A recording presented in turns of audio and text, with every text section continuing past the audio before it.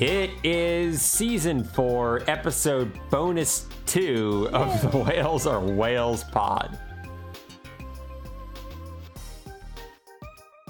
Cast. Where, hi Cameron. Well, I said cast. Oh, So that's nice. How are you? why did you stop the intro? I don't know. I just wanted to say hi. I thought it'd be more personal instead of, droning on without acknowledging your presence. Oh, well, that's very nice of you. Hi. Hi. I'm Brian. Cohesive, man. Thank you. Really cohesive. I just get a really natural conversation flow going whenever I'm around. I think you had a really good intro last time. I did like a funny joke, and you actually laughed, and I was so proud. Oh yeah, that's right. I actually listened to that episode for some reason. Weird. I don't remember why, but I did. Yeah. It was cool. Okay. Well, good for you. I'm drinking cold coffee. Ew. Oh. Mm-hmm. I actually. Are you actively against cold coffee? It makes me gag. Yeah. Oh, really? I kind of like it. I should rephrase. I like iced coffee. Mm-hmm. But like intentionally cool coffee. Right. Are you drinking it like black or with cream or? Just black. Yeah. No. So black room temperature coffee literally makes me throw up. It's so gross. Well, that's what I'm having. So just get that nice mental picture in your head. Weird. Speaking of mental pictures, that's going to be on our topic today. Oh, that's the new segment topic name title. What'd you say? Mental pictures. Mental pictures. Anyway, I was just saying that this is kind of just a quick episode that Cameron and I are throwing together on Wednesday because everyone is busy over the weekend. It is Wednesday. Oh, wow. Okay. Everyone is busy over the weekend and nothing got recorded. And Cameron's like, hey, I'm too tired to play Heroes, but I can talk into a microphone. Yeah, talk about philosophical things. So that maybe wasn't the best idea I've ever had, but No, the best time to talk about philosophy is when you're just on the verge of falling asleep. Or high. Mm-hmm. Or high. This is very true. And I'm high on stale caffeine. So... Caffeine does give you a slight type of euphoria. Absolutely. One reason I drink coffee when it's cool. Yeah, exactly. I like to say it's a liquid meth. But one reason I like to drink coffee when it's cool is oftentimes I will get coffee and I do not drink things very quickly, especially when they're insanely hot. And then I am also somewhat forgetful. And so I'll be like, shoot, I bought this cup of coffee and I only drink like a third of it. I guess I'll just drink the rest. So... That's funny that we have the same problem with different solutions because my solution is to just give up and throw it away. Oh, give up and throw it away. I drink so many, and it goes for cold things that get room temperature too. It's like I'll drink 3/4 of a soda and the last bit of it's toast to me. I'll drink half a coffee and the last little bit is, unless it's homemade coffee that I can heat up in my ceramic mug. But if it's like in a travel cup, like a Starbucks cup, it's like, just throw it. Who cares? I will say that I react very strongly to drinks that should be cold that become room temperature. I do not like room temperature like water. I just don't like it. And we talked about that before. We did, you have to because it makes you cold if you put ice in it. But I don't like that at all. Hot drinks that get room temperature, I'm actually more forgiving of. I'm the same way with food. I do not like cold food that gets warm, but I am actually pretty cool with warm food that gets a little cool.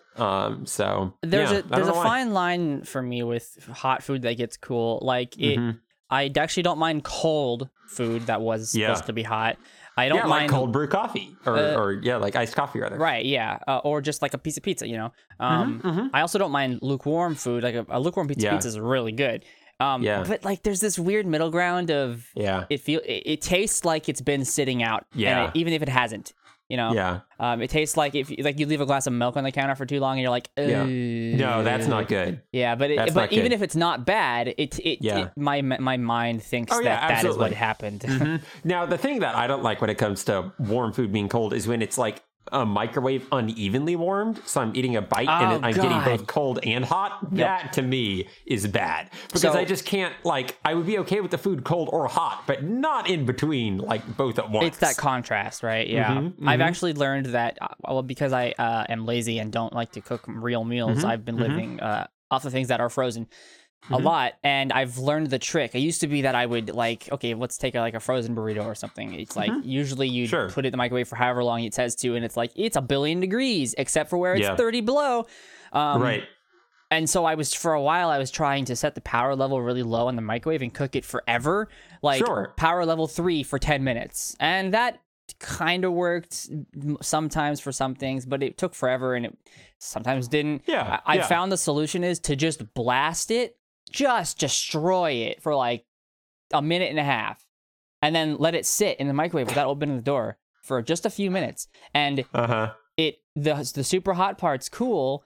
And they diffuse the heat into the parts that are not warm yet, and you get a perfectly cooked. That's an interesting idea. I think now the kind of stuff you're talking about, that makes sense. I'm a little concerned about that because oftentimes I am microwaving food that I cooked, and so it will often get overcooked if I microwave it too much. Chicken will not be very tender. So yeah, that's not great. So I kind of have to just play that dance of how's the least amount I can cook it while still getting it warm. The other option is, putting it in the oven or stovetop cooking, but that's more work and takes longer. So that's always the trade-off.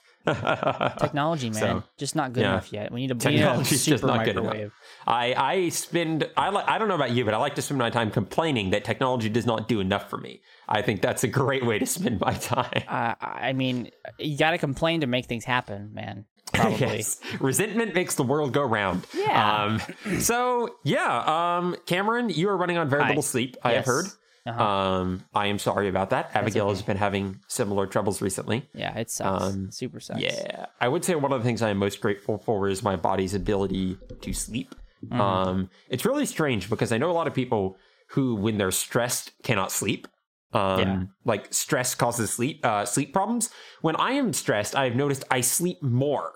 Like, it's really weird. When I get mentally stressed, my body shuts down and wants to sleep like 10 hours every night. But it doesn't have trouble sleeping. So I'm like, it is kind of annoying, but I think I would prefer that problem over my body saying I refuse to sleep when I'm stressed. Yeah, it sounds like your body is saying sleep so we don't think about the stress. Well, my body is 100%. saying... Ding, ding, ding. Yeah, well, my body is saying... You're stressed. Think about it. Think about it. Yeah. Think about it. Think about it. Think about it. Sleep? Think about it. That kind of. On one hand, I would say that is worse, except that if you have ways to process the stress, it might be better for you to actually have to face it. The problem is if you're put into a situation where you have to think about it and you have no way to process it, and it's like thinking is not helping it. I can't do anything with this, yet I am forced to think about it. Because on one hand, it's kind of nice to be forced to think about it because it can force you to actually work through issues, right? And as opposed to just being able to sleep. Life. Exactly. So it can be good. What sounds horrible to me is the times when, for whatever reason, there's still that mental block that you can't actually, or you're unwilling to take on the work or effort or pain or whatever to work through the issue, but you also can't sleep. That to me sounds like maybe the worst spot to be in. Yeah, I agree. And funnily enough, the thing I brought up to talk about today specifically happened last night as I was laying in bed not sleeping. All right. Because it was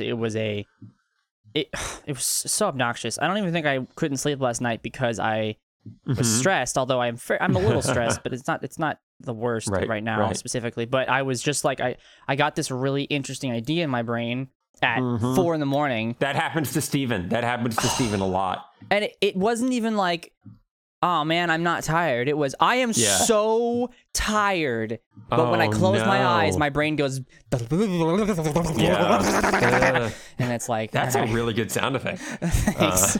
So I have to ask though, Cameron, you mentioned it happened at 4 a.m. So did you or did you not get cereal? No, I did not. I had a really big dinner last night, so I was not hungry at 4 a.m. Gotcha. By 6, however, I was getting hungry. But luckily, I was able to fall asleep pretty closely after that. So, yeah. All right, so let's segue here into what is this crazy, interesting idea that kept you up? I like it. Okay, so the crazy idea I thought I had last night relates to a couple of weeks ago. I realized that something that I thought was normal in my life was not a normal occurrence. Okay. Which was a ringing in my ears. Oh yeah, I remember you mentioning that. Yeah, when there's no sound, when I am sitting in a room and there's no city noise, there's no audio noise from anything, and it's just nothing, I still hear a very small hum in my ears, a ringing, like a high pitched, like one of those. There was a whole thing about using audio devices at a really high frequency to annoy teenagers because they can hear that sound. Very high frequency pitch of in my ear at all times. I can hear it right now. If I stop and go, Yep, there it is. I can hear it. But normally it's drowned out. But I learned that that's not normal. I just thought people had this. But apparently it's a disease called tinnitus. That's cool. Oh, when you say disease, do you mean it will become something worse, or the disease is just the ringing? It can get worse. It's not so much as like if you don't get treated for your cancer, you'll get worse. It's more like if you continue to abuse your ears, it'll get worse. It could get worse. Is tinnitus caused by large decibels of music, or is it just like genetic or something? I think from what, now please don't, I'm not positive about all this. I didn't do tons of research on the actual event, but I'm pretty sure it's a mixture of both. It definitely can come from loud noises, and I would blame my music listening habits and or concerts for that. It also can be genetically passed down. And some people have it way worse. So apparently something that I have is very mild. Other people might hear a kind of like white noise static, or like there's a weird one where it's kind of like a of a very low hum, and that sounds miserable. God. Yeah. At least mine can be drowned out by any other noise. So so this is something you do not experience, correct? Well, as is probably the answer you would expect, I experience it after large concerts and that sort of thing.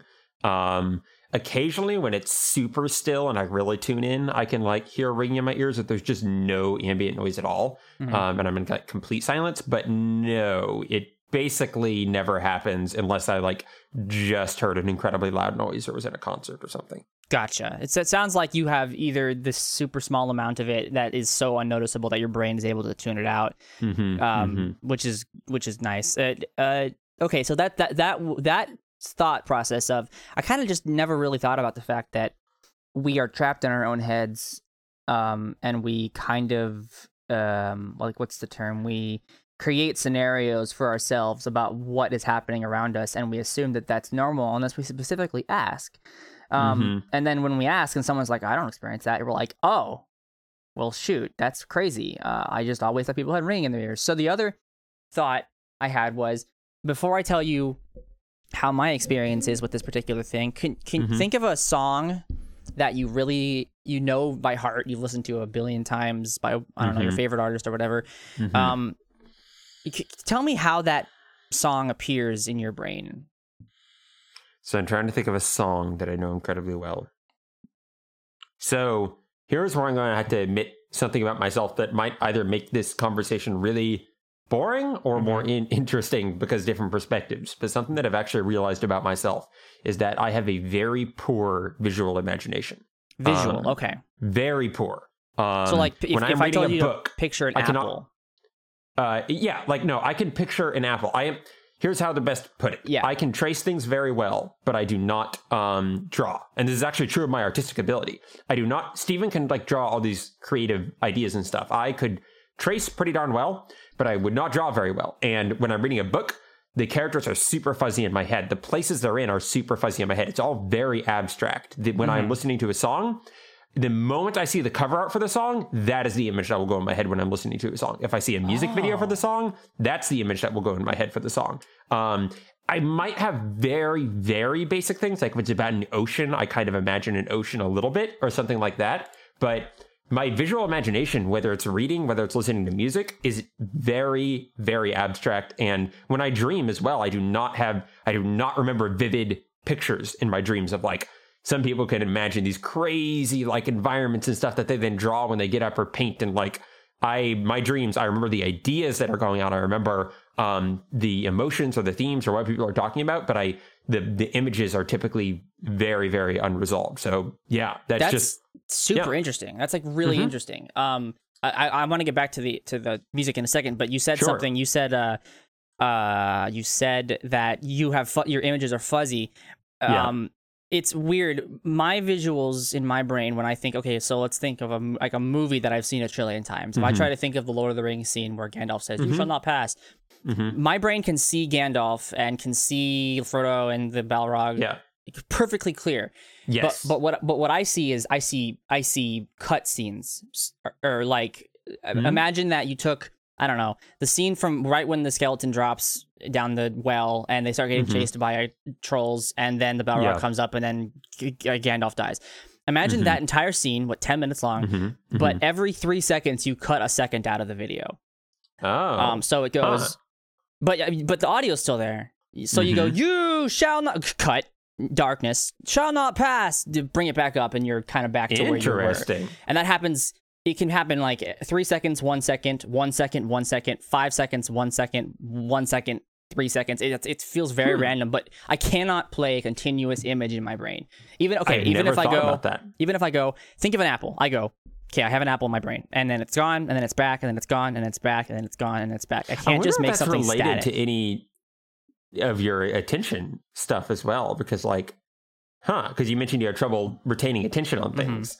Because I've never noticed that. I'd be curious to try to visualize something and see if that happens, but I've never thought of my visual imagination in terms of having like gaps in it. I just think of it as being not super defined sometimes. Yeah, and that's kind of what I wanted to talk about in general, was the fact that we think things differently, and since we're trapped in our own mind, we never really experience it. So this is really interesting already. It already is, yeah. Also, you mentioned reading books. You have trouble, correct me if I'm wrong, you have trouble visualizing like specific... Okay, so like let's say Tom is in a house. Tom sits in his couch. Tom eats a mouse.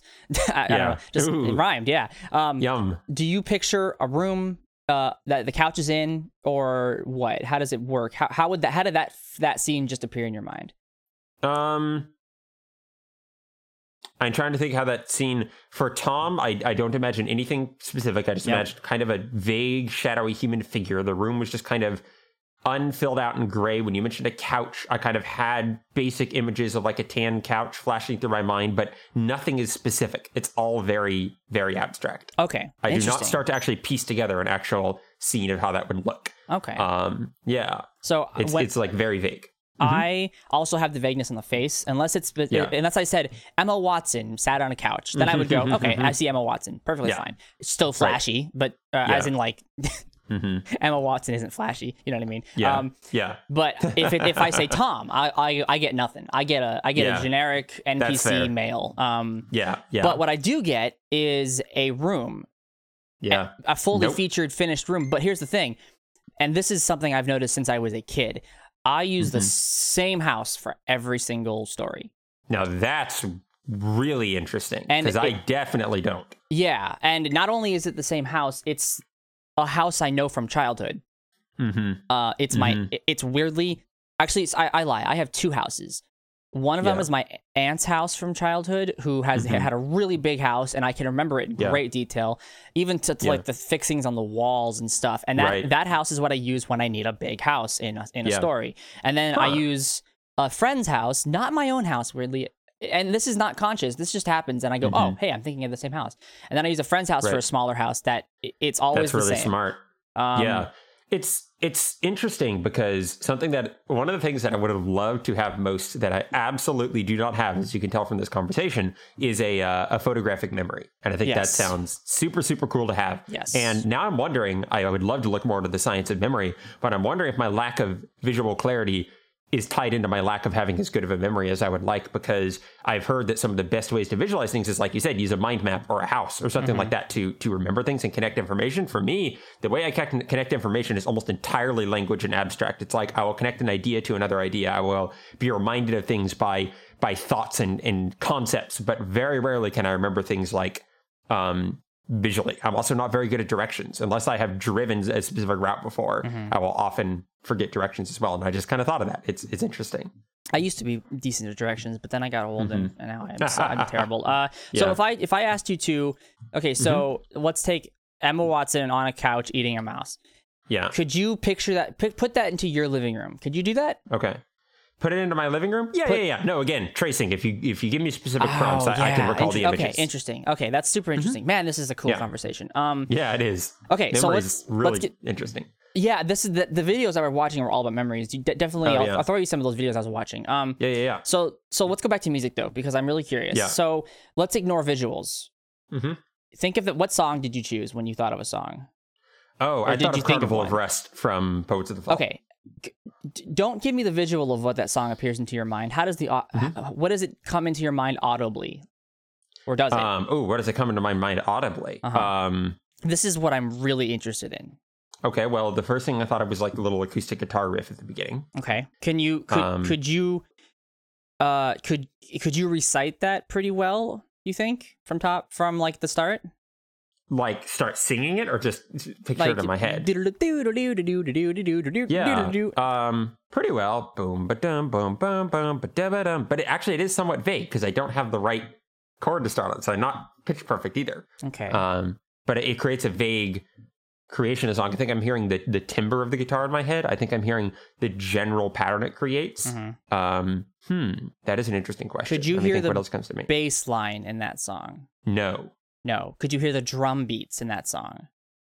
Man, it's been a while since I've listened to that one in particular. I think the general impression of the drums, but I don't think I could get at all the exact timing of them. So what about a song that you know really well that you've listened to more recently? I'm curious. Like, can you think of one?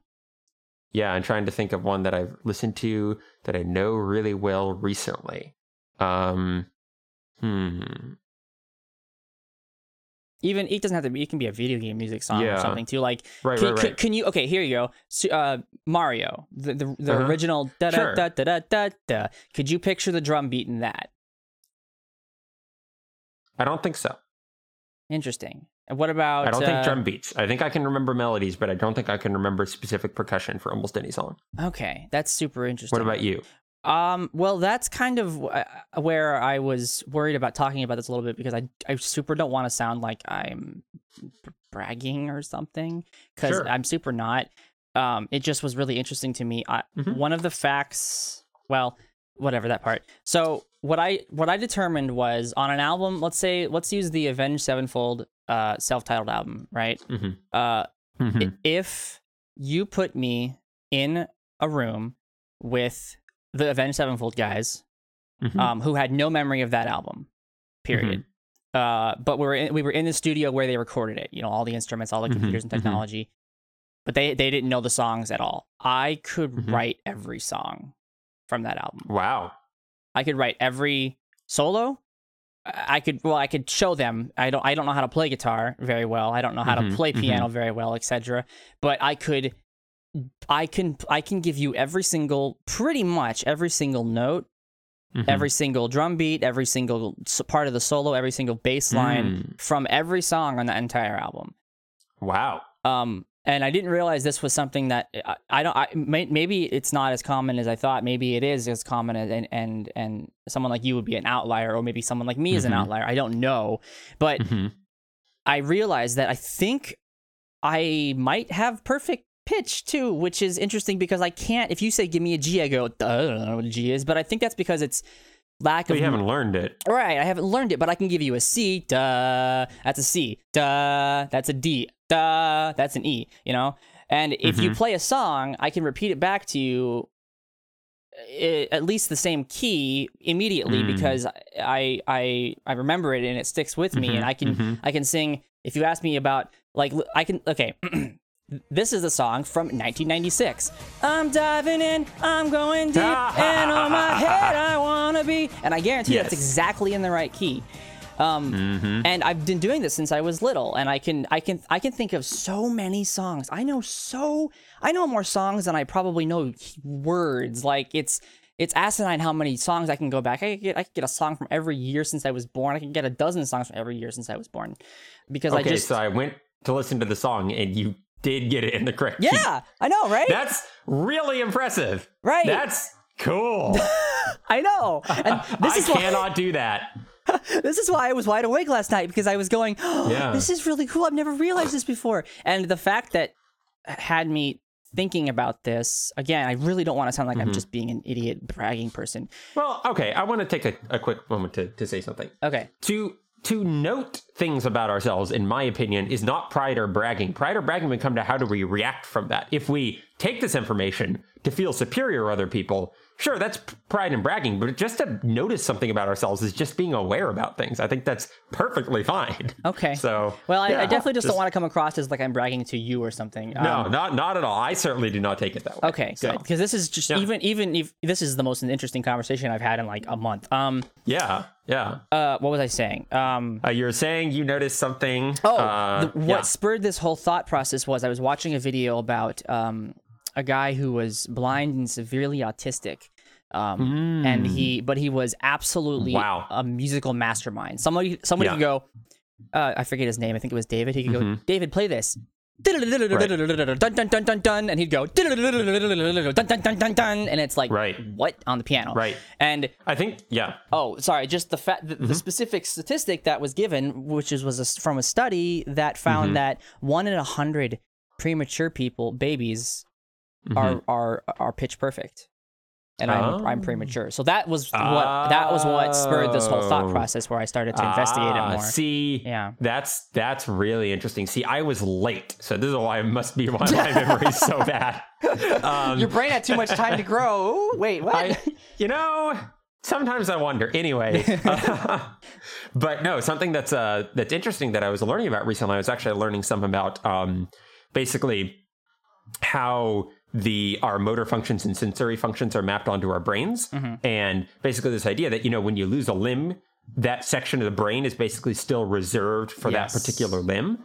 So that if that section gets, basically jostled somehow, if you will, activated, your brain will basically feel as if the limb is there. Phantom pain. Phantom pain. But what was interesting to me is the idea that there is actually some plasticity when it comes to that. So once you lose a limb, eventually that area of the brain, I believe, might be rerouted to some extent to something else. And similarly, like musicians who play a ton with say a violin or something, that the map of their brain that actually is mapped to the sensory input of those fingers will actually increase. So a larger portion of their brain will start to apportion itself to that particular area of the body if it realizes that part of the body is being used a lot.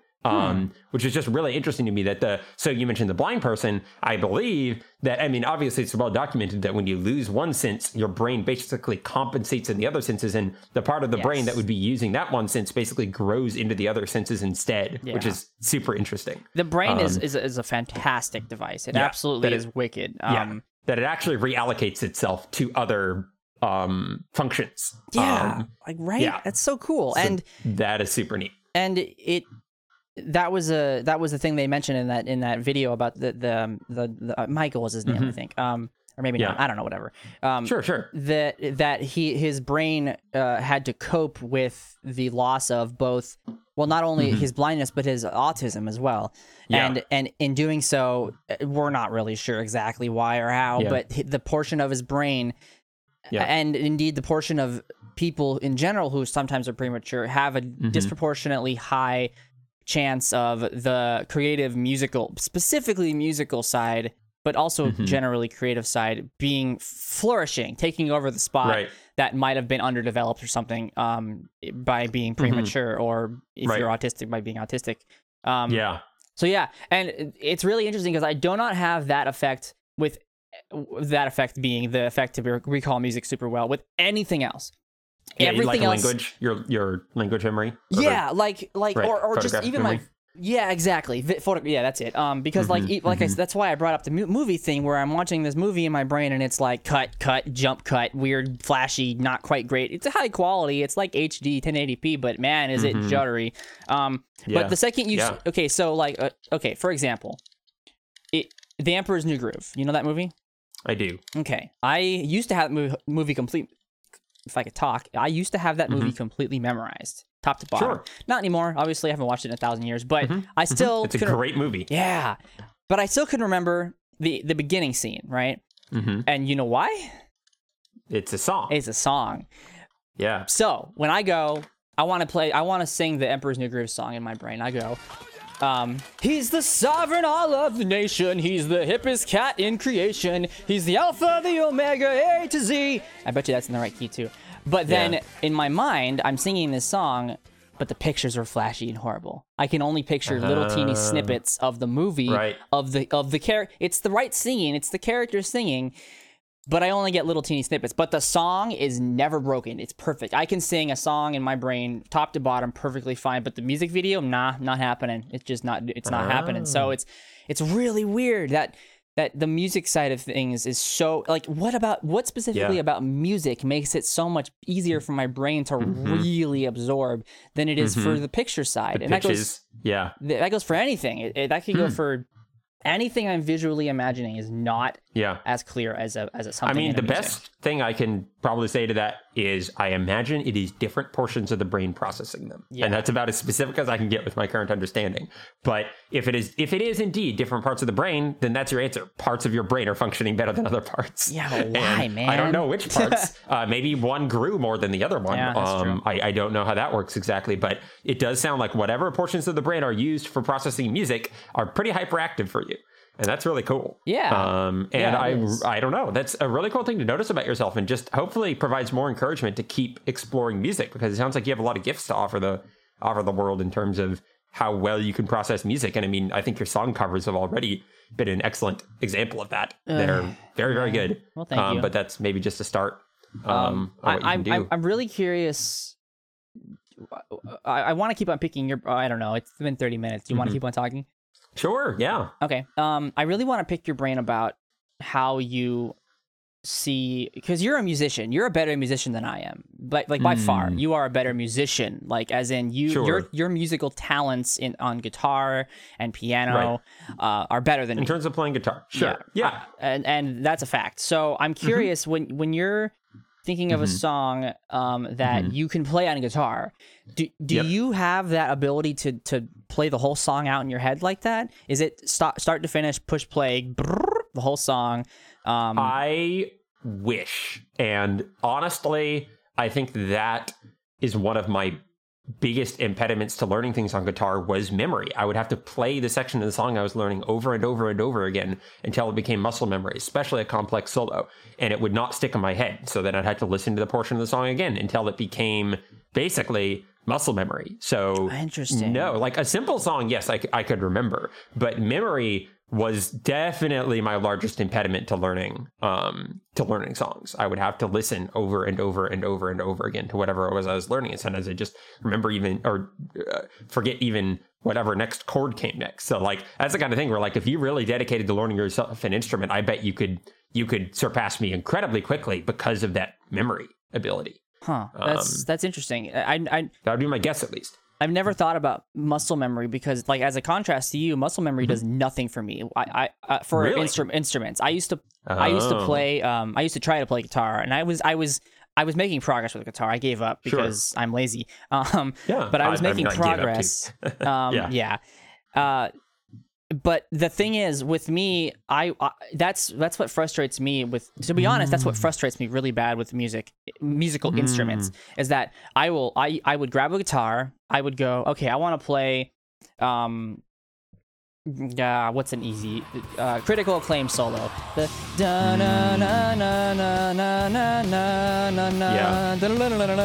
that part I did never get. But so I would go, okay, cool. I know the thing perfectly, and I would go. And I would do that for 5 years, and I would go. So you had the song in your head, you just could not map your fingers onto it. Yes, muscle memory never worked. My friend would start the same way, because we would try to do the soloing, dueling guitars for Revenge stuff, and he would go. Okay,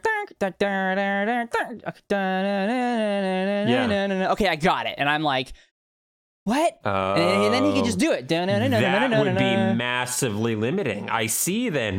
So for every gift, there's the curse. And like, yeah, if you don't have functioning muscle memory, it can be incredibly difficult to learn an instrument then. Yeah. Because what it is it's mapping memory to muscle memory. And it's basically getting the two to come into alignment. And so I guess having moderate muscle memory and moderate musical memory would actually be more helpful than having an incredible one and terrible the other. Yeah, like I can't even, I wasn't even able to remember like scales on guitar. Like I would go like dun dun dun dun dun dun dun dun dun dun dun dun dun dun. And then you're like, I would go, what is this on the guitar? Yeah, and then I would grab the guitar and I would go, okay, here it is. And I would look at the chart and I would go dun dun dun dun dun dun dun dun. And then I would go, okay. Yeah.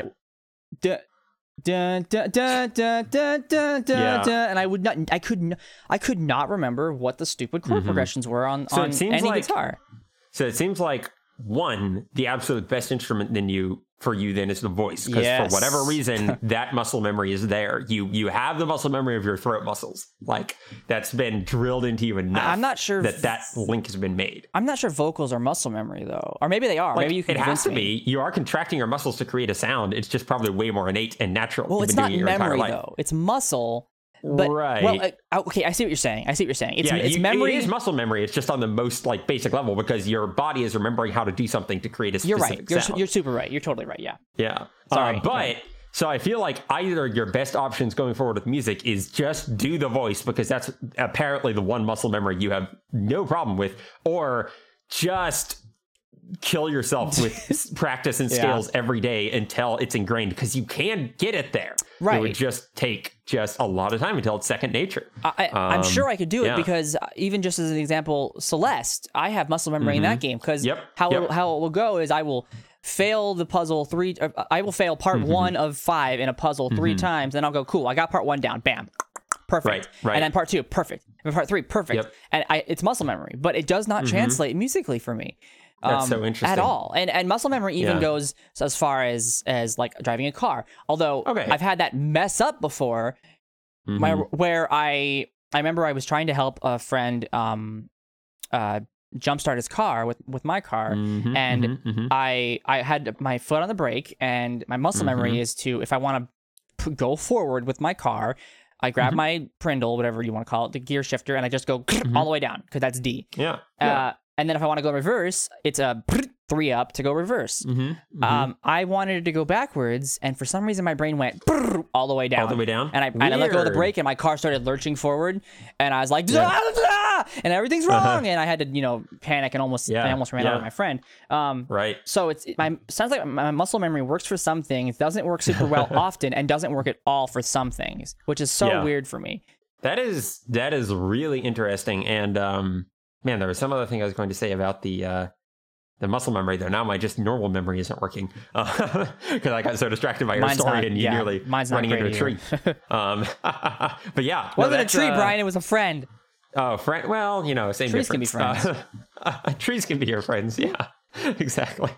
So yeah, that's. Oh, I remember what it was. I was going to ask you a question, which is, does it work differently for drums? That's interesting.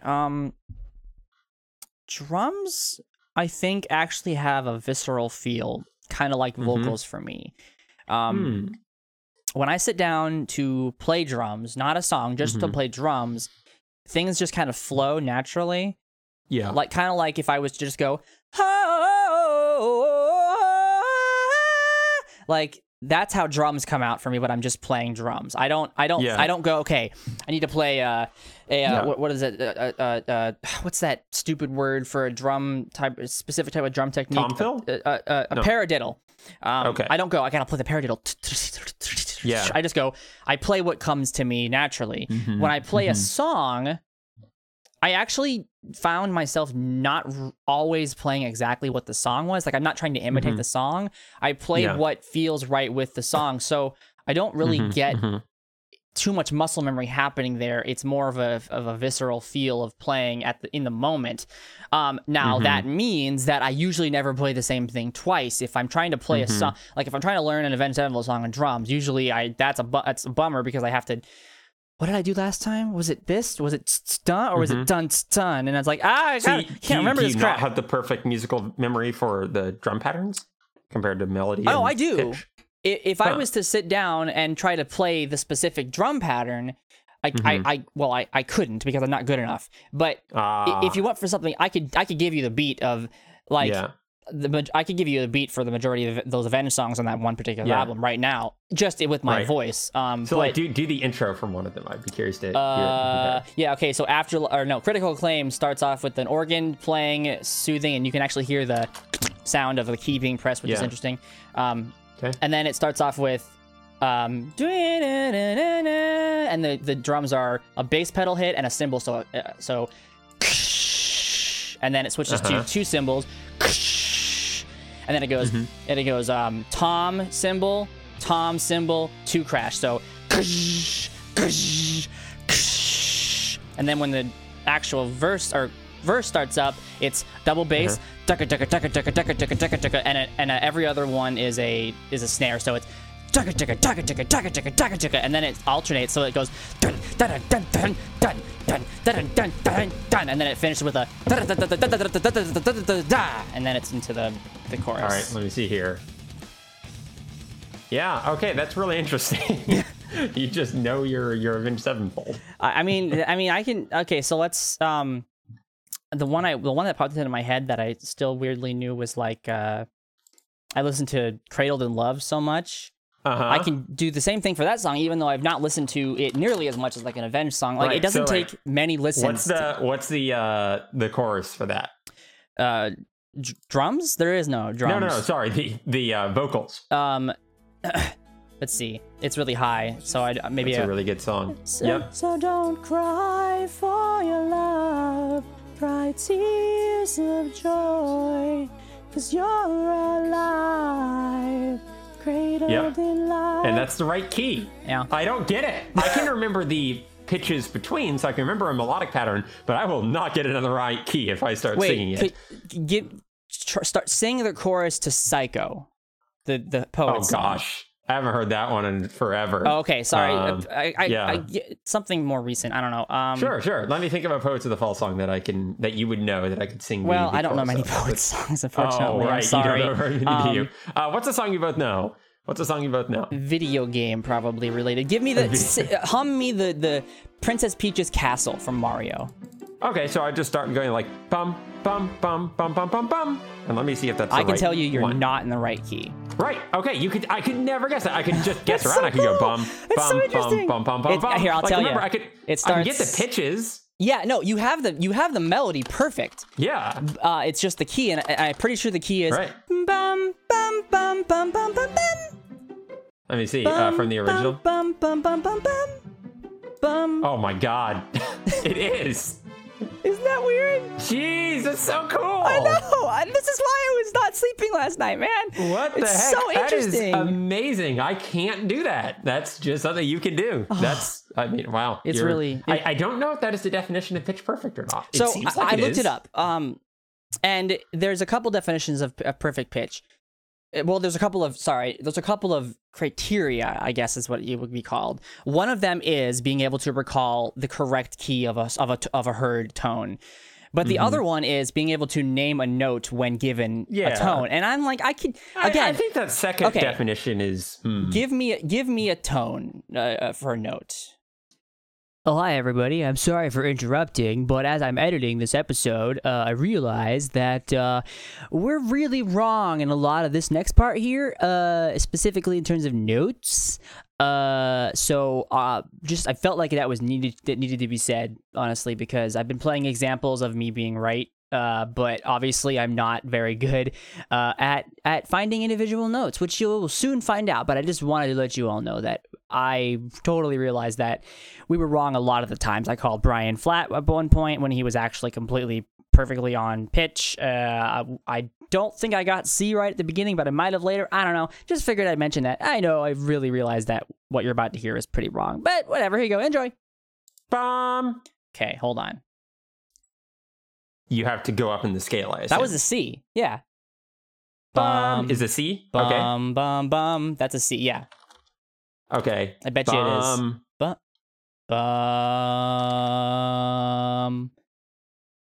Okay, I'm going to go ahead and pull up a piano app to see if we're right about this. Okay. So, sorry, the first thing you said was so I'm going to do a tone, and then you tell me what note it is, and I'll play it on the piano and see if you're right. Okay. Okay? Yeah. Bum. I'm pretty sure that's a C. No, wait. No, I don't think that was a C, but really? I kind of confused myself, so let me try another one. Okay. Bum. Oh, can you give me a not sharp or flat? Oh, is that just because of my knowledge? Honestly, I don't know how to count that very well. I might still accidentally do sharp or flat ones, so we'll see what I get here. Bum. Bum. You can hold on. Hold on. That's gonna be that's a B. B. Yeah. So let me check. Bum. It was. That is a B. Yeah. That is a B. Because I could hear it right before, because the bum is a C. See, the reason I can do that at all is because what I learned, you know C. because I know middle C from the piano. I know bum bum bum bum bum bum bum bum bum bum, which is very so that is a good question. If you can memorize one pitch and then locate from the pitch, is that perfect pitch? Is perfect pitch just being able to center a pitch in your head without hearing a sound, or having instant recall of any pitch without an orienting pitch? That's what I don't know. Right. It's all or some of those things. It's being able to recall music at the correct pitch. It is being able to be asked a note and be able to recite it. That's why people go. They have somebody with perfect pitch help them do for example, the highest note ever. The highest note ever sung. They have a perfect pitch guy there who says that was a C#7, or whatever, because they know exactly that's insane. That kind of thing. So that's a definition. So you can't place it on an octave. What? So you can't place it within an octave. Though. I just don't know what octaves are. Like, I think the regular. It'd be. That's like a C4. Hang on. Hang on. I have no idea. I can open up Tuner. Retune. I hope it doesn't mess up my recording. It shouldn't. Test. Okay, I'm still working. Cool. So if we go manual, no. Why isn't this working? It might. So I guess once you have an orienting one in your head, you could extrapolate from that, because once if you know the C that you play in your head is C4, for example, then every time you hear another one, you would have to do the translation process in your head, but you go, okay, that's 2 octaves higher, and it's 3 notes higher, that's a G6 or whatever. Right. So technically, since I know what a C is, and I can picture it perfectly, if you just that's why I said way earlier that it feels to me like a knowledge issue. Like I can't play piano because I'm not knowledgeable in it. But if you sat me down with a piece of paper and pencil and said name every note and then sing the note, I could do that. I could go the C sharp, D, D sharp, E. There's no E sharp, F. That kind of thing all the way up. Right. So that's that's cool. Really cool. Yeah, for me, the bit that's just really awesome is when you recall a song, you can actually recall the right scale. I don't know how common that is. I know a lot of people can't do it, and I'm one of the people who can't. I would be curious to pull everyone else on the way. Abigail and see if anyone else currently online. I wonder if she would answer just to ask that. Some real quick question. Yeah, I don't know if Abigail can do that. I don't think she can. That's actually so interesting. I'm gonna see if Abigail will join the call. You think she will if I drag her into the well, she'd have to record it, so we can always do that later. I really want to know now because the episode. She's also super musically inclined.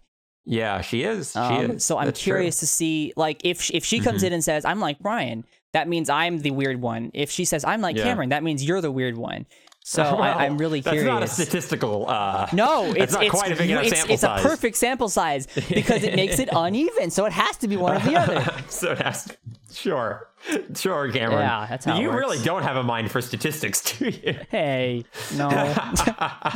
All right, well, something else, just back on the... Well, we kind of wait for that on the thought train. Something that was really interesting to me is I once talked to someone who said he thought in terms of images instead of words, and that blew my mind. Wait, hold on. Hold on. Define that exactly. What do you mean? He didn't define it exactly, unfortunately. Well, but what do you think that means? And from what he was saying, he said, primarily when I think through things in general emotions and pictures and images. I don't necessarily have a voice in my head saying specific words. Voice in your head. Okay. Yeah. Because I'm just everything I think about is in articulated language. Almost everything. Oh. Okay. I will have images pop up, but then immediately, when I think through something, I have just so many words all the time. So, okay, if you needed to, if you were laying in bed and the next day you knew you had to solve a puzzle that requires connecting wires in specific ways. Keep talking or everyone explodes. Let's imagine you had to wake up the next morning and do one of those puzzles. You're not gonna die. You're said tomorrow you're gonna be tested on this. You have to do good. You're laying in bed the night beforehand and you're trying to, you know the patterns of this particular puzzle. And so you're just trying to make it work in your brain so you can go in tomorrow more prepped. Tell me how that would look in your head. You're holding that you're holding that keep talking, nobody explodes bomb, with the colorful wires and the knobs and the buttons, and you know what you have to do, but you don't know how to do it yet. How does you picture that in your mind? And what's your monologue, if you have one? Yeah, I would definitely picture it in my mind if I could. If not, I would have to look up a picture to make sure I have it right, because in that specific puzzle, I probably couldn't trust my memory. Right. To like say, I remember it was blue, green, yellow, green. Holding that in my head would probably take too much effort. That wouldn't work for me either, yeah. So yeah, first of all, I would need to get a diagram of it, but it would mostly, I'm pretty sure the dialogue would all be like, all right, so it would just be a constant thing of like, should I connect the green to the red? Or, all right, maybe Are you saying this to yourself in your head? Yes, I think the things would be being said in my head most of the time. Okay, that's interesting. So, I'm trying to think. Actually, I think this might be a better scenario. Remember when we were playing WoW, we would say we would go to bed that night and think about what we want to do with our kit or our character or for dungeons and things. How does that look in your mind? Like you were trying to sleep and you're paladin. No, you weren't a paladin. What were you? Oh, in WoW, I was when we were playing. You're a mage. You're thinking about how you want to adjust your mage class. Do you see the skill trees in your mind? Do you see your mage? Do you not? Do you see words? What do you see for that? I definitely think it's very fluid based on what I'm trying to work through at the moment. So my brain will basically bring up images as I need to reference them. Right. But it's primarily the what would you say? There's almost always the narrative seems to be language based that will then recall other information, but it seems to typically and this is spoken language. Yes. Okay. Articulated spoken language. Interesting. Okay, so when I laid in bed and was thinking about the auction house for WoW, the only image I would have in my mind was a very blurry, weirdly vague picture of me standing outside of the auction house at the mailbox collecting crap from the auction house. That was pretty much the only visual that appeared for me. I'm trying to figure out how exactly this makes sense. To me, when I think about what I was thinking about, the brain is funny. I don't actually think I was speaking in my brain, because you can do that, right? You can say a word in your brain. Like you can straight up say a word in your brain. Yeah. Okay. I'm not sure I was doing that. I don't think I was having an internal monologue, because a lot of my monologue is outwards. If I'm home alone and trying to figure something out, I'll go, okay, that didn't work. Maybe this is the right way to do that. I never, ever talk out loud when I'm alone. Interesting. See, that's how only when I'm alone. I won't do it any other time. But I'm just trying to figure out how this would exactly work, because I know I was conveying thoughts in my brain. You can definitely convey thoughts without speech, for sure. In your brain? How? How would that possibly work? That is a great question. I don't have the answer for that, but I know for a fact people had thoughts before we had language.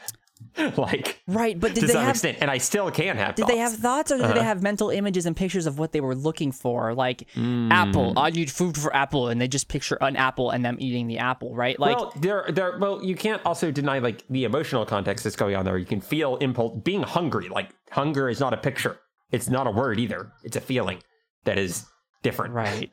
It is a non-articulated feeling that doesn't have any particularly. I mean, yeah, there's the connection from hunger to food, I think, can be made without a visual, audio, or articulated element. Yeah. So that's interesting too. Is there are impulses that don't require any of that? Yeah. I had another interesting point. Hold on. This might be some dead air we can cut out. Sure. It was about. Here I go again. It was about voices. It was about internal voices. It was about. Well, it's not quite what I was thinking, but it's an interesting question nonetheless. What was that question? It was so much better than this one. I'm going to ask if I can't think of it. Well. If I think of it, I'll ask it. But the question that popped into my mind, trying to remember it, was: does your internal monologue have a voice? A specific kind of voice, I mean. No. It's very abstract. I remember it. Okay, I gotta write it down before I forget, but I want to talk about that for a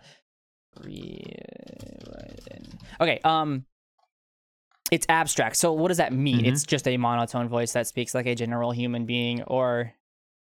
I don't think there's a that I can detect a sound quality to it. It is just the idea of the word.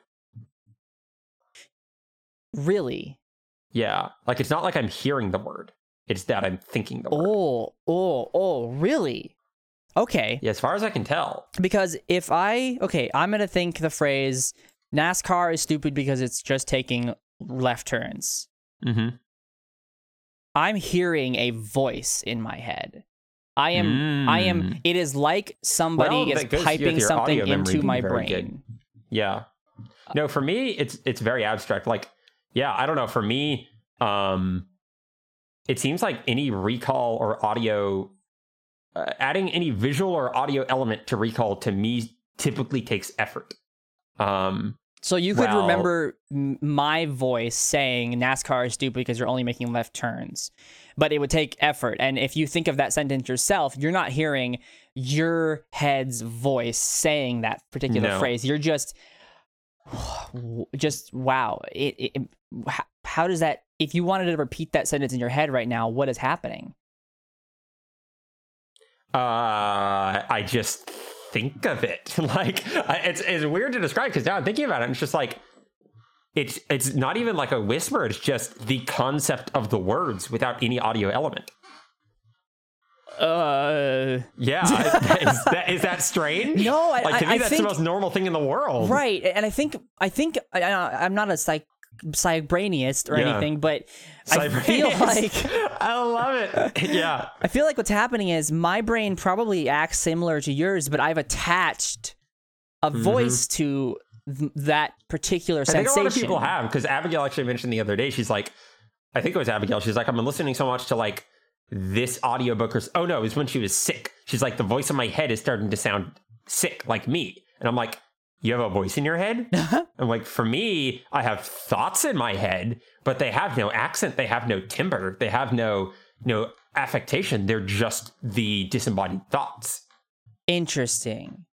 Yeah. So that's I've always been interested in like people who have schizophrenia because it's like the multiple voices in your head, and and I've also we got a really bad connection all of a sudden. Can we restart the call real quick? Sure.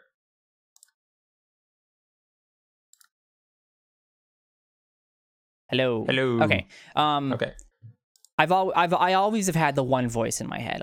I consider it my voice or my brain's voice, where I speak. It's actual words. It feels like words in my brain. But I've also I've never had like more than one voice speak to me at the same time, and that sounds like weird. But what I mean is, I imagine two voices talking at me. I can imagine two different voices in my brain overlapping each other and speaking. Hold on. Yeah, I can do that. Just having them yell at me or whatever. Right. But it doesn't happen naturally. It has to be something I force. But what I do have is a different kind of voice that doesn't happen because I'm thinking of something. It is like if I'm thinking, I want to think in my brain, NASCAR is stupid because you only take left turns. I can make it my brain say that. But my brain will say things that I didn't necessarily say. I want to say this in my brain right now. And this could be something that's just as simple as you're hungry. You go eat. You need food. Man, we have to get food here sometime soon, Cameron. Or it could be you did really bad today. This was a miserable day for you, and you are terrible. And that kind of freaks me out a little teeny bit because I didn't necessarily ask my brain to do that. Absolutely. But it's never. And I've actually, like a couple of years ago, I actually had the kind of thought of like, oh, maybe I have a little bit of schizophrenia, but I hate self-diagnosing myself with things that feel stupid. No. But I think people with schizophrenia have those multiple specific kind of voices that are almost like personality driven. And I don't necessarily have that. I just have, it's like my brain voice talks to me, but it's still the same voice. My voice will talk to me and go, you're hungry. And then that same voice will go, yeah, you're right. We're hungry. I should go eat. Because that's me speaking now. as opposed to my brain, which is interesting. Right. And the whole idea of what is you, what is your brain, all of that is extremely, you could go down that rabbit hole forever. But I don't think it's at all a definition of schizophrenia for your brain to have thoughts and impulses that don't seem in your control. That's just the human experience. That's true. And it's it is interesting. And it seems to me like schizophrenia is just like that same idea gone run super wild, bad. Having no control over it, or having no off switch, if you will, or compression, or filter. Filter. That's a good way to put it. It's just always on all the time, and it's and you're losing any ability to distinguish between it. Can you give me like 2 seconds, real quick? Sure. I have that one more point I wanted to make, and then we can wrap. Because we're at an hour, funnily enough, but I gotta take care of something real quick. This has been really interesting. Yeah. Okay, I'm sorry about that. No worries. So the thing that I was trying to remember earlier that I actually remembered, and then was, so as I'm speaking to you right now, as I'm saying words and you're processing them and you know what I'm saying because we have a common language, how do my words, this seems really hard to explain. Maybe I should just explain how my brain works, and then maybe you can figure out what I'm trying to say. That'd probably go better, yeah. When I hear your words, if you speak and you continue to say things, that voice that speaks in my head says the words you're saying in my brain, like it's repeating everything you say. No, you don't. I'm immediately processing the information that you're saying. I don't hear any repeat. Okay, interesting. Because I never notice it because it happens very quickly. Of course, faster than I can speak the words you're saying, repeating you. But if I really focus, I absolutely realize that there's a very, very slight delay of me thinking exactly what you're saying. And I think it might be a way of helping me process exactly what you're saying to figure out what's happening faster. And I've noticed that it's not a consistent thing. That is, if somebody comes up behind me and I don't notice them and they go, "Hey, Cameron, how's it going?" I don't have that voice that repeats them. But if we're having a conversation like we are right now, that happens specifically because I'm probably more intended to trying to listen to understand what you're saying. Trying to remember it as well and put it into recall. That's interesting. Yeah, no, I've never noticed it at all. And it may just be that I'm not as aware as you and it's happening without my even understanding that it's happening. I've never noticed that. I think it very much could actually have to do with the muscle memory that you have, and maybe not so much muscle memory, but more like just memory in general, where my brain, for some reason, has an issue with understanding quickly what people are saying, and so to cope, it repeats the words. Because what I'll notice is that, like, even in this podcast, I'll admit it, that there was a couple of times where my brain kind of goes, and I have to go, hold on, I gotta focus. I gotta remember. And then, like, if we have a long conversation and you make a bunch of really good points, and I'm like, I want to talk about that, I want to talk about that, I want to talk about that. I don't remember what any of those things were. So maybe my brain is really trying to make me remember things more by repeating things with that voice in my brain. Yeah, because you seem very attuned to stimulus. Like, you love music, especially visceral music, sound design, stuff that really gets you. So it makes sense to me that your brain would basically be creating actual auditory versions of what's happening so that you can remember it. Something like that might be kind of interesting. If that's how it's getting your attention. That's smart. I wonder if that happens with music too. I've never actually realized, because usually the music in physical world is drowning out my brain. I wonder if I repeat music back as it's playing. That's a really interesting concept. Reason I can memorize it so well is because I'm hearing it. Yeah. Hang on. I don't know. Should I play a song? Okay. Here, I'll play KDA, which is my favorite song ever right now. Pop Star. Trying to do a cover, but it's not working out. So if I start playing KDA, I'm absolutely repeating this in my head. Really? Yeah, I did not even notice that. But just like I said, when I have to make myself realize that I'm repeating stuff, or I have to make myself repeat stuff, I think the noise of the music in general was always drowning it out. But I could absolutely hear the song in my head repeating itself. It's not like I'm hearing it in my head. I'm repeating it in my head. There is a lag. There is a very small lag of, I can't obviously repeat it at exactly the same time. So now I'm really curious what's going on there. Is it that you're repeating it and thus encoding it to memory in a certain way, or is it that you are able to hear the sense impression that it leaves. Well, the reason I can't do very good recall is I can't hear that. Like maybe my brain is doing the same thing yours is, and it's repeating the sense impression, but I'm just not able to recall it or notice it. You are. Maybe that has to do with our ability to recall that sort of information. But it seems like, yeah, I feel like when my brain takes in information, there's this incredibly complex network of all the information I've ever gotten, like an abstract bit all tied together. So when I remember something, I don't remember the image of it or the picture of it. I remember how it is tied into this larger map of information, this abstract map of information that I have. And so I seem to not have a very good recall for the actual sense impression itself, but fairly good recall for how it relates to other stuff. It's really strange. So, if let me think. If I could, okay, I'm going to ask you right now, recall the first time you bought your first car. Recall the image, recall the scene. The first time I bought my first car. Okay, yeah. I'm going to remember that. Okay, I'm remembering some stuff about it. Okay, how did that, like, can you give me a description of how that actually happened in your brain, like appeared in your brain? I thought of you mentioned first time, I thought of the car I currently have. Then I said, I remember where I bought that from. So I imagined the CarMax parking lot and imagined the salesperson that was there, kind of tried to figure out the time of day based on that, and then thought of myself and the salesperson in the car. Okay, but it was all... So it was connecting information. It was visual. It was like, what car is it? Because the only way I could get there was, all right, what car do I have? Okay, that car. What car did I buy that from? I bought it from CarMax. So it was a trail of thoughts, definitely. Right, and there. You know, that's exactly how we think brains work, just so you know. Yes. That's it. Absolutely. I'm not saying I'm unique in that. No. That's just really cool that's how that works, because brains are not like computers that can store data in the same sense. You might have the little teeny tiny one neuron in your brain is dedicated to the time of day of when you bought your car. And it by itself, it's like day. All right, day. And it's like, that doesn't help me. Yeah. But then another neuron connects, your mom was there, or just your mom. I don't know, whatever. And then it goes, brrr. And so hearing you say it like that is really cool. Right.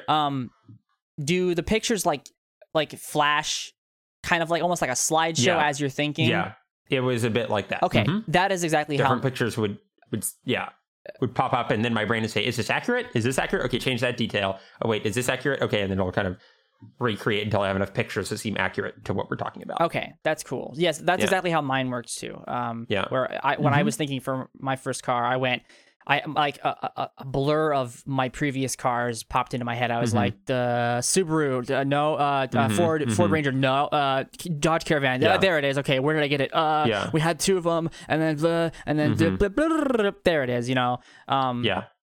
That's interesting. That's super cool. Yeah. And it is interesting. One other thing I'm curious about with it all is I tend to have.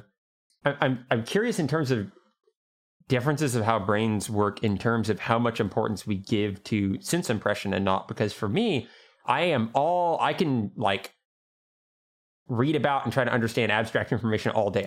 I find it fascinating. But my memory and interest in like sense data, I feel, is way less pronounced than other people. Hold on, can you tell me what that means? Sense data? Sure, like saying? Actual senses that I'm getting in hearing, tasting, smelling, our senses. Okay. Seeing. Like, are you talking about recalling this information? I am saying recalling and feeling it in the first place. Okay. I don't think I have particularly strong senses in almost any of them. I don't think my sight is very good. I do have to wear pretty strong contacts. I don't think my sense of smell is very good. My hearing's fine. And none of that is like super effective to me. And I also don't have super great recall for it. And I also don't have super great artistic skills when it comes to like drawing or any of that either. But my ability to synthesize and speak abstract information, I think, is pretty high, as most people go. Like, at least from the people I talk to, I seem to be able to synthesize information very well. I pick up and understand information very quickly, and I communicate information very well. But that's all abstract, like language. Understanding abstracts, strategy, that sort of stuff comes incredibly naturally to me. But sense data doesn't hold my interest to the same degree, which I don't know how those, I don't know. That's just always been something I noticed was kind of interesting. Yeah. Kind of I mean, that's kind of the entire point of this podcast specifically, was that I wanted to talk about things that we never really talk about, but we've always kind of known about. And that's really cool. I'm trying to compare it to my experience, but I'm actually not, I've never thought about it really. So it's kind of a new thought. Like abstract versus tangible. I've done some thinking of that too. And it's also like, another interesting thing to me is that I don't like emotion. I don't tend to experience emotion as much as most people, and especially not negative emotion. I just don't get as upset about things as most people. I don't get as anxious about things as most people. I definitely experience anxiety and that sort of thing, but I find it very easily to naturally like either distance myself from it or not really feel it that much in the first place, which also I'm curious if that ties into the sensing things and the recall and the memory and all that. I'm not sure how it all comes together. I'm sure it probably connects to each other in some way, shape, or form. Yeah, I have an asinine amount of empathy, like asinine, like ungodly amounts of empathy. So much so that I can't watch like videos about people doing embarrassing things. I actually here's the really funny difference, Cameron, is I know there's some difference between sympathy and empathy, and I forget what it is, and I'm just going to chuck it out the window because I don't remember. It's like affect and effect. But something that's really interesting to me is I can relate, what would you say? I can find I have a very easy ability to see the other person's side and like listen and relate with what they're feeling. So like, I can listen to people describe things, and instead of just making judgments about them, I'll be like, okay, tell me how you feel about that, and try to understand it and like really, what would you say, understand cognitively how they're feeling. But I do not feel what other people are feeling. You don't project it onto yourself. Like, I do not project it on myself. I'll feel sad and stuff on my own time, but it's very hard for me to just feel sad if someone else is feeling sad, or feel happy if someone else is feeling happy. I can understand that they're feeling happy, and that abstract understanding might make me feel happy or sad or concerned or something like that, but I will not be feeling the same emotions the other person is feeling. I actually have an extreme ability. I actually have an extreme distance from that. But so it's really weird because, what would you say? The lack of emotional connection would make me incredibly non-empathetic with people. But I think because I really want to understand people and cognitively I typically can still connect with them. It's just, it's on an abstract level and not an emotional level. It's really weird. It sounds like a coping mechanism your body created because you were having trouble finding that empathy connection. So your body was like, fine, we'll force it. And which is very interesting, because I would say I'm the literal exact opposite. And you'd make a good psychiatrist, man.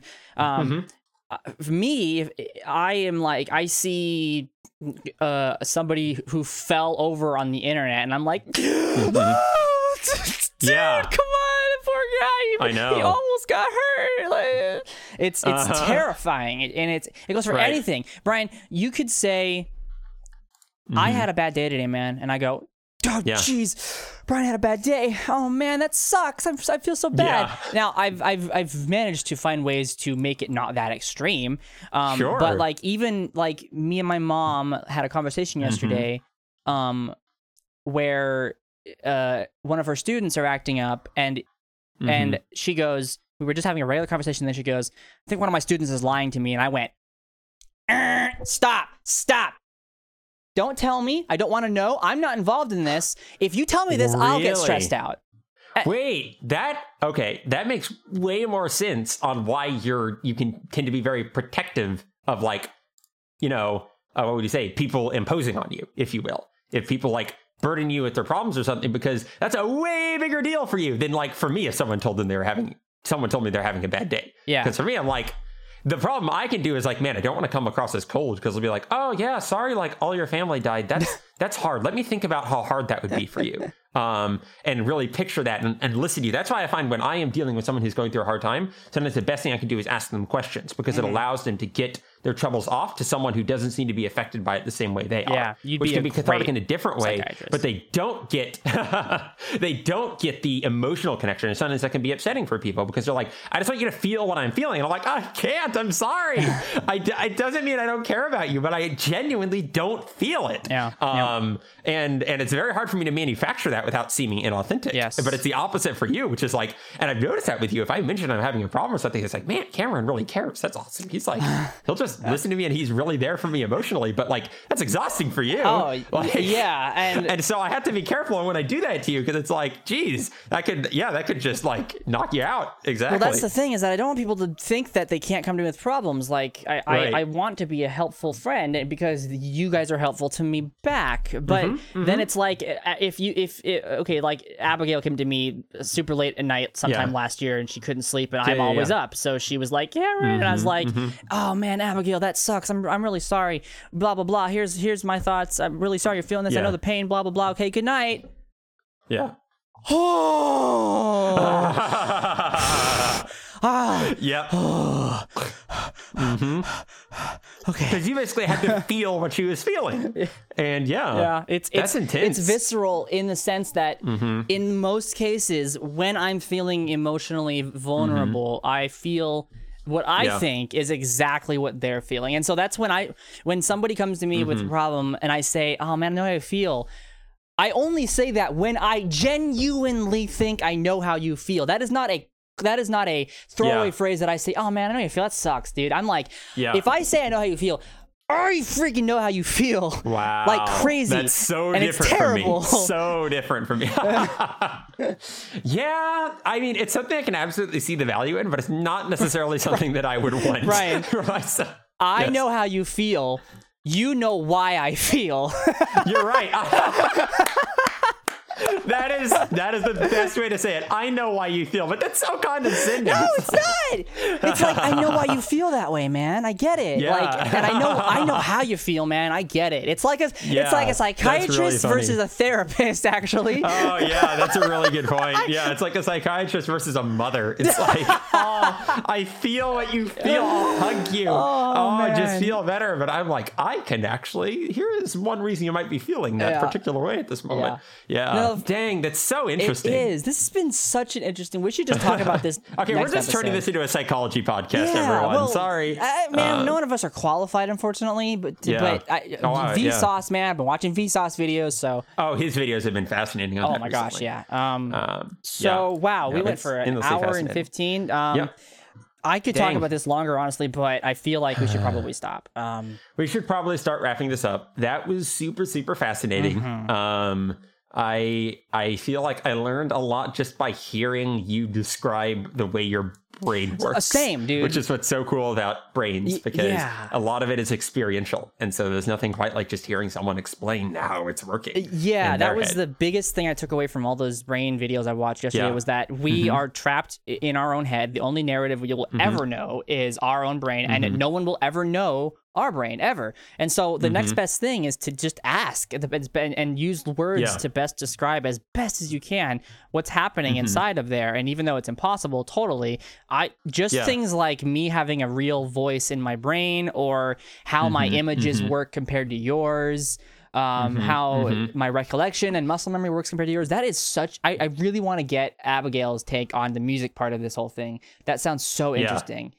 Yeah, I'm really curious to hear what Abigail thinks about that. Maybe we can get an addendum to this episode if Abigail's available later, and we can record a little snippet with her. Yeah, thoughts. No, I would love to just have a part 2 to this, because this was super interesting, and there's so many other directions I want to go off with it. But you're right that we should probably actually wrap things up here. So anyway, thank you everyone for joining us. I hope other people found that interesting. But Cameron, I am firmly of the belief that other people will, because if there's one thing I've learned, is that if there is nothing more interesting to someone than someone genuinely talking about what is interesting to them. So the fact that we found it so genuinely interesting will probably mean other people will connect with it too. I certainly hope so. I guess our only listener at this point is your mom. So because everyone who listens has a brain, so they have to be able to relate to this somehow. Right. Unless an ant is listening, they have nervous systems, not brains. They do have. Can they listen to a podcast? Can they understand it? Well, they can't understand it. No, not everyone who listens to it. Everyone who understands this, there it is, has a brain. Yep. So there we go. Thank you, everyone, for understanding. This week, that's going to be my new sign off. We have been Disembodied Brian Voices and Cameron, and enjoy the Brian and Cameron show. Since we're the only people really dedicated to this at this point. Correct. Finn has a baby. Did Ben die? Yes, I haven't heard from Ben. So Ben, here's been my experience with Ben. He calls Ben, me. Your experience. He's like, I can totally talk to you, Brian. This is going to be awesome. Danny calls him for the other room. Oh, 1 second. Comes back. Okay, I can totally talk to you. Danny calls him again. 1 second. Comes back. Okay, where were we? Danny calls him again. Okay, I'm going to leave. All right, bye, Ben. So that was the one call. Then I called him and he's like, I can't talk to you. I'm putting the baby to sleep. And I'm like, okay. Then he calls me and says, Brian, I totally have time to talk now. Oh, shoot. Danny's calling me. 1 sec. I'll call you back. And he never called me back. So Ben is basically impossible to talk to at this point. I mean, isn't he living in like Antarctica or something right now? No. He's in Kansas City. Antarctica? Kansas City, Antarctica, exactly. Yeah. Just because Kansas City already wasn't confusing enough. But no, he's plenty busy. Yeah. So Ben has a baby and all that. Abigail has a job and a life. Steven has medical issues. Zachary has no respect for any of us. And that about covers everyone else. Zach, speaking about, I know you're listening to this. You listen to this at work. Yeah. Just to lean into my what I said earlier about my empathy. When you said you weren't going to play Celeste, I was actually, I was legitimately upset. I was actually sad. I was like, we'll see if I ever make any like plans with Zach ever again. And then my brain went, he's joking, and I'm like, no, he's not joking. He's being serious. Here's something else that comes. Well, it's not just you, Cameron. I can't tell when Zach is joking either. So don't take that personally. But like he was obviously joking. Yeah, no, I get that. But that being said, it is something that I worry about, not just with you, but people in general, is that sometimes I think sometimes I will offend people who genuinely don't know I'm doing it. And we've experienced this before, because I offended you when we did the poetry thing that one time, because I was just like, haha, I'm going to make fun of this poetry. And everyone understands the fact that we're not taking this personally. And I've done literally the same thing to Abigail years ago when she showed me a bunch of short stories and she's like, haha, these are bad. I'm like, I cognitively understand you think these are bad. Now I can make fun of them. And it's like this idea that, like, because I'm not feeling what people are feeling in the moment, if my mind can't understand the cognitive reason that people would take offense in a given scenario, I think it's very easy for me to just assume people won't take offense by something. Right. And that makes logical sense. I mean, if I say, hey, look at these really bad poems, we could read them. You go, he obviously thinks they're bad, so why would it matter if I make fun of them? When in my mind, my train of thought went, these aren't super great, but some of them are okay. Yeah. We could read them off in a serious tone and make a sarcastic bit about it. And then when we went off the rails, I was like, well, hold on. Why are we? These aren't that bad. And then I was like, this is actually pretty funny. I'm not actually mad. Sure. Yeah. But it takes you a while to actually start feeling the emotion that's going on. Well, for me, if someone gives me cognitive permission for something, that is going to trump pretty much any emotions that I feel in the moment. Donald Trump? Because the abstract concept to me is more real than the moment, in a weird way. Yeah. So I don't know. It made me think of that. It's another different way of thinking about things. Yeah, we should have a part 2 of this. Absolutely. Oh my goodness. We super should. Yes. So anyway, and hopefully at least one of these other people who don't care about us can be there for it. I'm not actually mad at you, Zach, by the way. When you're listening to this, no, I was upset irrationally because I'm dumb, but thank you for playing Celeste regardless. I'm glad you decided to play it. Yeah, that is cool. I am planning to play that as well. I haven't really had any time that I have set aside to play games by myself. I've been doing stuff with Steven in the evenings, but I am definitely interested to play that when I get a bit. Good. Yeah, so good. Get a bit of time, maybe over almost this weekend. Done with the B-sides. So, also, it's pretty disturbing that I'm looking at for some reason, I know why. I have this Wikipedia article up about 2018 in video gaming because I was looking for soundtracks that came out that year, and I'm just looking at the highest grossing games, and all of them are Tencent. They own not the majority. They own the minority stake in the majority of companies, not just video game companies. It's terrifying. Companies. There was a movie I watched recently that started with a 10-cent production, and I was like, excuse me? What? Yeah. It was, I think, it's like, it wasn't Ant-Man and Wasp, was it? I can't believe it would be Ant-Man and Wasp. Because you just look at this and it's like Fortnite, 10 cent. Honor of Kings, 10 cent. Dungeon Fighter, 10 cent. League of Legends, 10 cent. Crossfire, 10 cent. Player Unknown, 10 cent. It's just like, what the heck? And then like the one that isn't is King and Activision, but like... They don't own majority stake in many of these things. Like, for example, they own 42% of Epic? They own 10 cent. No, Brian, they don't actually. They own 42. Would you just listen to me? Oh, yeah. No, but they own 42% of Epic, who makes Fortnite, obviously. So they don't have a majority yet, but... You can definitely say Tencent is diversified. Yeah. And they're going to take over the world. Yeah. Yeah.